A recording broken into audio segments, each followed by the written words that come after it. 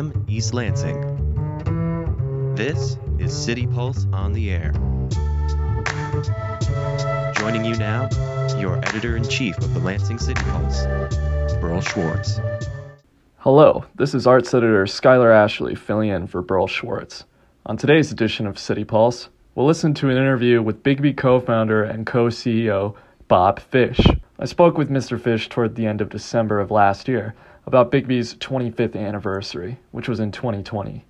We talked about growing the company from a single shop on Grand River, which was originally an Arby's and has since been demolished, to the massive and widely celebrated coffee chain it is today. Where were you at in 1995? Like, what was your life like when you met Mary at MSU and you guys had this idea for this coffee shop? Yeah. Well, I mean, the pathway to the coffee shop, you know, I didn't actually meet Mary at MSU, although we both were going to the hospitality business school, right? So I met her because I was running a restaurant at that time in Frandor called the Flapjack Shack. And, you know, I was putting myself through school by working at the Flapjack. And Mary came in to get a job as a hostess, and I hired her. And that's where we met first. Mm-hmm. And, you know, I ended up working 10 years at the Flapjack. It took me 8 years to get my 4-year degree. So I worked there a long time, but Mary and I, from, you know, when we graduated from Michigan State University, we were going to leave East Lansing, but the people that owned the Flapjack and Frandor, they wanted to continue expanding. And we really wanted to own our own restaurant. So we sort of did a handshake deal where we agreed to stay on and help them grow. And they agreed to help us own a restaurant. So Mary and I opened the Flapjack in 1991 on Waverly Road. And that was a roaring success. You know, we did like 1.6 million in our first year. We loved that business. But by 1993, we actually saw the emergence of specialty coffee in the greater Lansing area. So in 1993, I had this experience where I went to downtown East Lansing on I want to say it was MAC, but it might have been Abbott Road. But there was an Espresso Royale that was about the size of a closet. It's not their current location. And, you know, as a kid, I had grown up mostly in Europe. So, you know, when I went to MSU at the age of 17, I had already lived 12 years of those 17 years in England, France, and Germany. And I just didn't think, you know, like America was ever going to look at the face of something like specialty coffee. But there it was, you know. And I remember coming and telling Mary that I had seen that. And I think that, you know, as much as we love this business, we need to move on. So we did, and we sold that restaurant December of 1993. And then Mary and I took a year off and did research. And part of that research included spending 3 months in Seattle, hanging out with people that were micro roasters and cafe owners, and kind of learning the operational side of the business. I mean, you know, I knew specialty coffee as a consumer growing up, but I never knew it from a production perspective. So learned that, came back, wrote a business plan in late 1994, found a location, which was the Arby's location, and opened up March 15th, 1995. So those are some good points you brought up. Seattle is obviously a deliberate choice because regardless, you know, obviously Starbucks is the huge one, but the Pacific Northwest, they were definitely ahead of the curve on the specialty coffee thing. So I'm assuming that hanging out in Seattle was a very deliberate choice in terms of learning that trade. Yeah, birthplace of specialty coffee. And, you know, to give Starbucks perspective, in 1994, they just rolled out of Seattle and entered their first marketplace outside of Seattle in Chicago. So it was still just in the whole scheme of things, very early on specialty coffee. I actually want to talk a little bit more about that because people in my generation probably can't imagine a world where you don't have a coffee shop on every corner. Can you kind of describe I guess what the scene was like. Was Yeah. Lansing in a coffee desert when you guys were coming up? Well, you're very right, by the way. My son, who's 24 years old, has never known a life without a coffee shop, right? Ever. So, but in 1994, 95, the sort of statistical math goes like this. 70% of Americans have, approximately 70% of Americans have drank coffee, since about the 1950s. In 1995, there was 5% of that 70% that drank specialty coffee. So it was really kind of at the upper end of the spectrum. Now today it's like 25 to 30% of the 70%. So it's a much wider audience, and that audience just keeps getting wider and wider. But then it was very narrow. In spite of that, there was something very unique going on in the greater Lansing area. There were 35 coffee shops when we opened. Not one of them was a chain, and neither were we at that moment. Well, I take that back. There was a 4-unit local chain called Cappuccino Cafe at that time. And the interesting thing about that number, 35 coffee shops in 1995 in the greater Lansing area, is there weren't 35 coffee shops in Southeast Michigan, and there weren't 35 coffee shops in Grand Rapids. And so, it's not often that Lansing is like at the cutting edge of Michigan product development, But there was just some unique factors. I think one of it, part of it was the university, and then part of it was this sort of mixture of, downtown capital, university, and that in Lansing, really even the dining scene wasn't that great. We were sort of really stuck in this rut of Applebee's and Bennigan's and, all this kind of stuff. And so people were a little bit starved for this kind of thing. Mm-hmm. And, specialty coffee has always been a luxury item to a large degree. But it falls into this category of affordable luxury, right? So it can be indulgent, but it's something that you could participate with maybe once, twice, 3, 4 times a week kind of thing and feel pretty good about. So that was the scene that we walked into, as all independents, and I knew almost every one of them. Most of those did not survive. That was really first wave. You talk about specialty coffee in terms of waves. That was the first wave. And so on the one hand, we entered a competitive marketplace. There were 35 other coffee shops. In another way, we entered a marketplace that already sort of understood what a latte and a cappuccino were, right? So, and prior to that moment in time, coffee shop in America meant going to a big boy and having breakfast.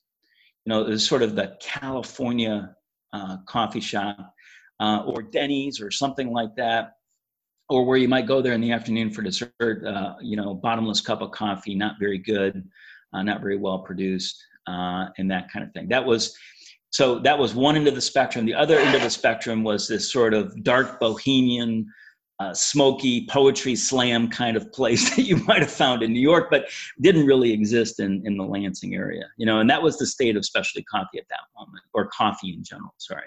It's at that location that you meet Michael McFall, who comes on as a barista. Yeah, How did that all play out with him, starting out as a barista, and now obviously, he's co-CEO? Yeah, right. I have a long history of that. I have a long history of that. I mean, Mary was a hire also, and we became partners. But Michael was a hire too. And as it goes, we'd opened that original location. We were on the cusp of opening a second location in downtown Lansing on Allegan Street.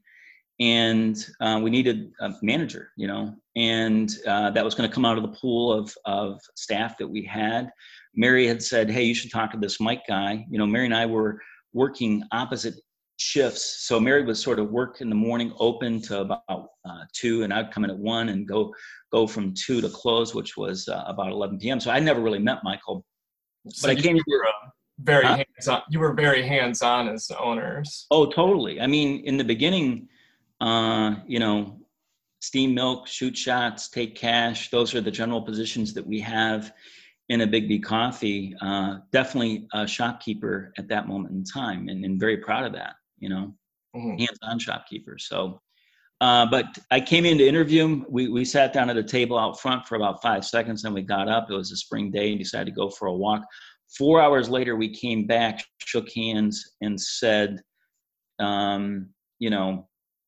we think that we'd like to become partners, and we'd like to become partners to grow Big B Coffee. And it's sort of a very unusual event, but those kinds of events happen to me a lot, where you find somebody and they're smart, and you share values, and in this particular case, at that moment in time, shared some ambition, and we thought that there's something that would really work out for the three of us. Do you remember where you had that conversation with him, where you made that offer? Where did that take place? Yeah, I mean, actually, it's not like I made him the offer. It's like we came to that conclusion together. And, we, at that original location, we just popped out the back door. We started walking towards campus. We walked on campus. We came back.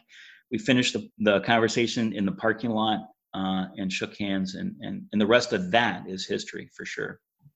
It's a very, very organic process there. Yeah. And that happened, that's happened again and again in my life. Going from those original 2 locations. Yeah. How did that come about? How did you know that you were ready to, really, really go at this? Yeah, for sure. From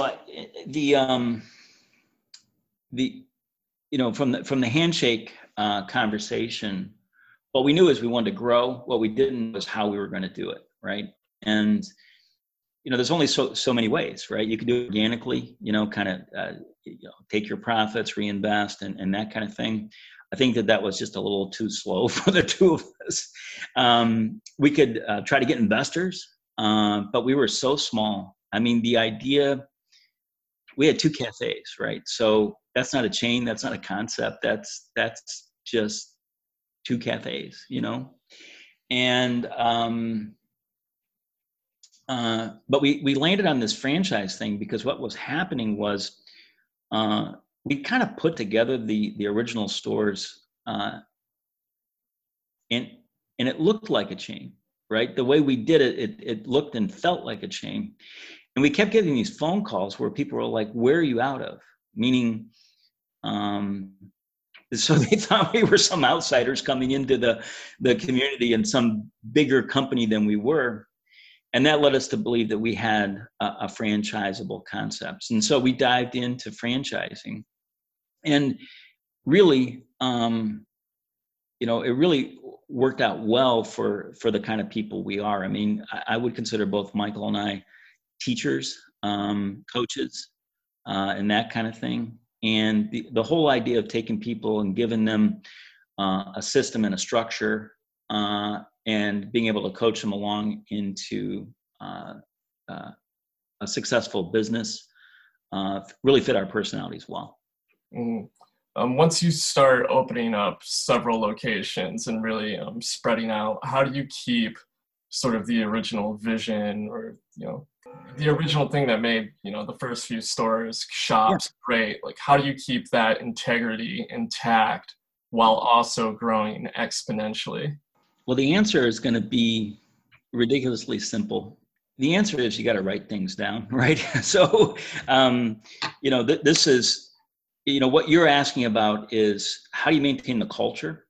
And, there's a lot of parts of the business that people never really get around to that I think are probably the most important parts, right? So, we developed in 1997 on the cusp of a second store, something called an operating philosophy that is still part of like the Big B Bible today. We developed what we called our operating core values. That acronym is called STEAM. That still exists today. And those were the early versions. later, cultural values.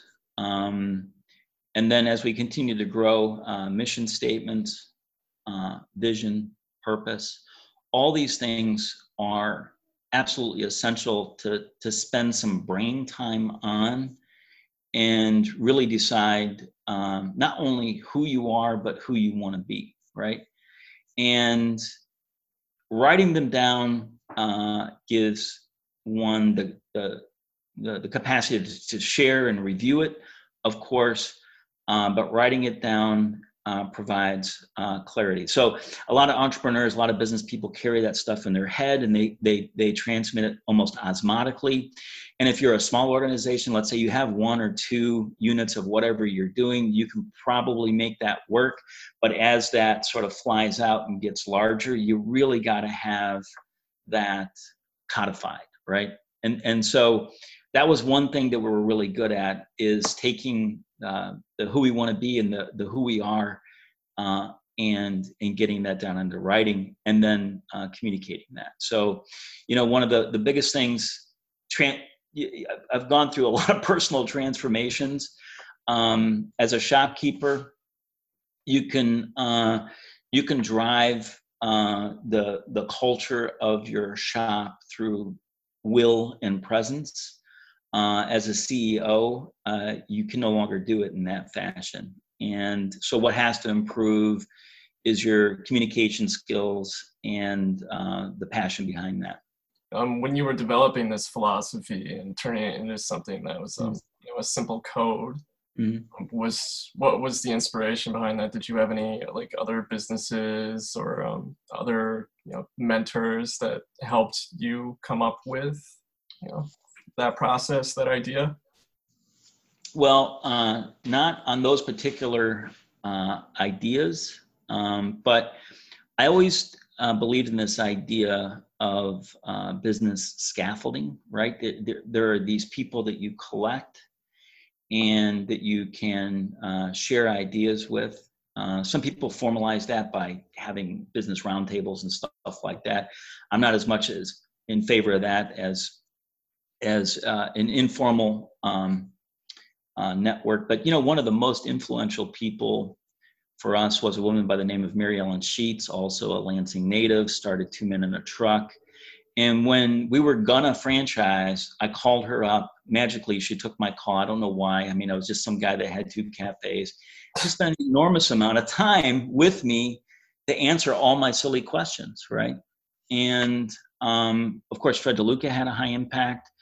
But what I would do, between reading the paper and looking at news and stuff, there are just people that I would learn about or know, and maybe some admiration would grow, and I'd just call them up, and it's a super great lesson for folks that do want to be in business. Is it's really worth making that phone call, and your biggest risk is that somebody might not want to talk to you, but if they do, and most of the time they do, there's so much to be learned.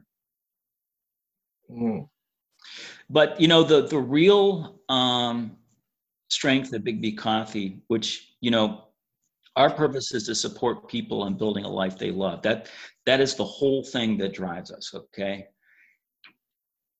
that came from the mind and the hearts of Mike, Bob, and Mary, and that has just never changed. It's taken on different looks and feels, but the whole idea of integrating the word love into the language of business as deeply as the word profit is something that really drives us. So obviously we've talked a lot about the background, people involved, philosophy, the product itself, the coffee. What really made it a cut above when it came to developing what it is you serve, what it is that people love about Big B Coffee that allowed you to expand so far? Because obviously if people weren't in love with it, you wouldn't be able to get where you're at today. I guess what went into developing the Big B Coffee that people are so familiar with? Yeah, right. So, just a couple things. One, the flavor profile of all the coffee shops in 1995 that existed already when we opened were all very similar. And they were driven by one manufacturer of coffee in the greater Lansing area. And they had that footprint. Okay. So when we opened, we do an enormous amount of research, but when we opened, we're like, hey, I think we need something that stands out differently than that. And so roast profiles then were very, very dark and very acrid and smoky. And there's a whole crowd that likes that kind of thing.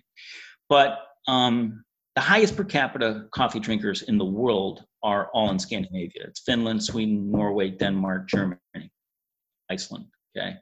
And the roast profile in those countries tends to be in a range that is called dark medium to medium dark. And so it's one notch down from all that, I think I'm drinking a cigar kind of flavor profile, and where you can actually taste the nuances of the coffee and the coffee beans that you're getting. And so all of our profiles were at that roast profile. Obviously we use high quality beans, well sourced.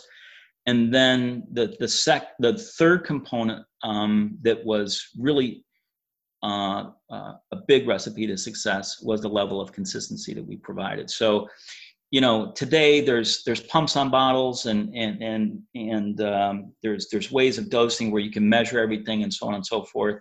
In 1995, that didn't exist, right? So people were free pouring, let's say if you wanted vanilla syrup in your latte, they'd free pour that. And so you'd go to a cafe one day and it would be this much, and you go to the cafe the next day, it'd be that much. We introduced standardized recipes and methodologies that made it super, uber consistent, regardless of whether you're coming to the same cafe or going to one of the other cafes under the same name. And I think that reliability contributed a great amount to our success, the thing that was different at that moment in time. Mm-hmm. The other thing is we made coffee unbelievably approachable. Okay. I mean, people were selling drinks like, over Italianized names like caramel macchiato. Well, nobody knows what a macchiato is. I mean, maybe they do today, but they certainly didn't in 1995. Well, we call that a caramel marvel. And one of our most popular drinks is called a teddy bear, and so on and so forth. So rather than coming into this Eurocentric specialty coffee shop where we're going to try to trip you up and show you what you don't know, we made it like, order a teddy bear. And, when people order a teddy bear, they smiled, because it was so ridiculous and ludicrous. But that made it approachable, That's what I actually wanted to follow up on. How do you keep things gourmet but still mass produced? Is a big part of that just simple tricks with standardized amounts of ingredients? How are you able to strike that balance? Well, the balance is there's no reason for compromise on quality ever, right? There's just not. It's really not the price point we're selling at.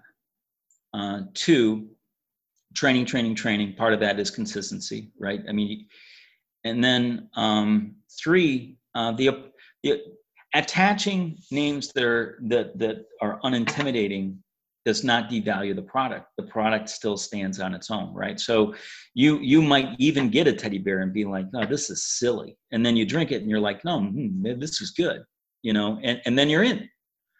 And right now we're going through an amazing transformation. I got to tell you, we're taking all of our coffees farm direct, right? So our first goal is 50% by 2023. We're at 15% right now. And this is where we eliminate all the thieving brokers along the way, give that money down to the farmer, pay them something that is a really fair price, way beyond fair trade, and develop a relationship directly with farmers.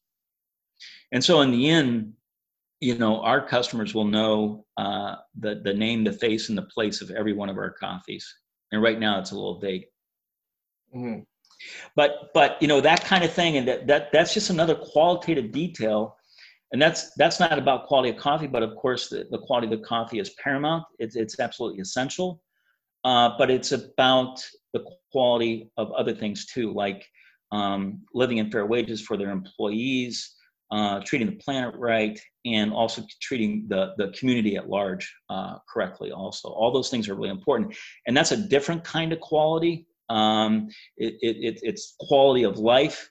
But if we are truly a company that believes that we're here to support you in building a life you love, we can't do that just with our owner operators or just with our consumers. We got to do it with the people that we have high impact all over the world, you know. Mm-hmm. Another major event in chapter for Biggby was the name change over from Beaners. Yeah. And obviously that can be really difficult for a company to really have to completely switch up your branding. But Biggby was able to do that really successfully in a transition from Beaners to Biggby. Yeah. What was that chapter like in terms of switching the name over? What were the conversations like? You know, how did you pull that off? That chapter was beautiful. So, you know, we had a name that was a derogatory term towards the Mexican American that we didn't know when we opened up, right? There was no outside pressure to change the name. But we, as owners of the company, woke up every day knowing that it was a derogatory term, right? And for a long time, we thought, well, you know, we're just going to make it, you know, almost change the course of that being a derogatory term, right? But at some point, we decided, no, it's consuming too much energy. That's not the right thing to do. The right thing to do is just to change the name, right? And, you know, that kind of decision and that kind of execution, it's like as a person, you know, when you're troubled by something and you're vacillating and you're just trying to get it to that point where you make the decision and get it done, and then you have that sense of relief when it happens. But that's what this was like. I mean, it was so the right thing to do that it felt natural and easy. And that's the way we approached that. Now, there were folks that are like, you know, you're being too PC or something like that. And we're like, oh, thank you. We appreciate that. The way we consider that a compliment, you know. The reporting out there says that the name Biggby just comes from the fact that you'd refer to the place as the Big B because of the giant B on the sign. And is that the truth right there? And was it as simple as that? It is simple as that. That we were just have you say our logo out loud every day if you say Biggby. Finally, jumping to 2020, talk about some new stuff. You know, tell me a little bit about the impact of coronavirus impact on 2020. Yeah, it's been a crazy year. What's it been like for you? Extraordinary, right? Extraordinary lows and extraordinary highs, both. We have a polarized effect inside Biggby Coffee. You know, we have locations that are lobby only, lobby plus drive-through, and drive-through only.